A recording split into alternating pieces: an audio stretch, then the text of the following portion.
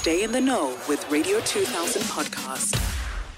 It's hashtag please forgive me. If you want to say I'm sorry, extend an olive branch to someone, please send us an email. Give us the background story of what happened to bettertogether@radio2000.co.za. That's bettertogether@radio2000.co.za. On the line, I've got Anonymous. Hey, Anonymous. Hello, the voice. How are you? I am fantastic. How are you, Bab? I get our shop, man. Thanks. Uzoba right, ne? Yeah. Okay, so I kind of have an idea of what happened, but I want to hear it from the horse's mouth. You've got an ex-girlfriend currently that you're trying to fix things with, but something happened. You broke the trust and the relationship, ne? I know. What did you do, Baba? I admit. What did you do? Tell us the story. I've cheated, not once. That's where the problem is. When she found out first time, I did apologize as a man. She did accept the apology, and then she forgave me. But through everything, and then I cheat again. And she went through my phone when I was sleeping. She found everything that this guy is cheating again. Anonymous, why do you keep cheating though?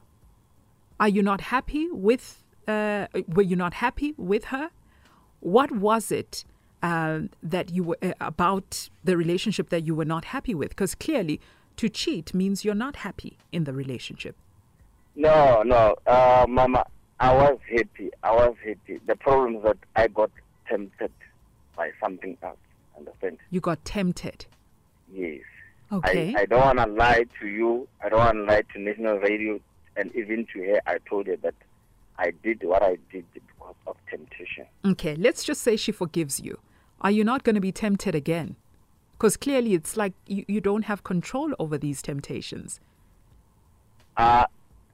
Since we break up and then I tried to fix things with her, I've realized that I cannot afford to lose such a beautiful lady who gave me the respect and the love to me in this way. I need to stop whatever that I was doing. Yeah. How long were you guys together? How long were you in a relationship for before you guys broke up? It's 2 years now. It was 2 years. 2 years. Yes. And do you guys have children together? No. Were you living together? Yes, we were staying together for a couple of months, but because of work related, she had to move out because she got an opportunity outside of Cape Town Park, and then I'm in Alex, whereby it was difficult for her to find a transport, especially when she's knocking off later. Oh, I see. So we just decided that please move out and then try to get a place somewhere, and then let me try to fix something here at work. I'm gonna come, and then we stay together again after when I try to fix something here at work. Okay, so Anonymous, I've got some terrible news for you. Okay. I've got some terrible news for you. You gave us her number, ne? And we called her. She did pick up our call, and she heard she heard what we had to say, and the reason why we were calling her. We asked her if she could be on a call with you on air, and she refused. Okay. Anonymous, she also does not want to be in a relationship with you again. I know you still love her. I know you want to fix things with her. She doesn't want to. She says that you took the happiness out of this relationship, and she does not want to fix things with you. I agree that I don't know what I can use this.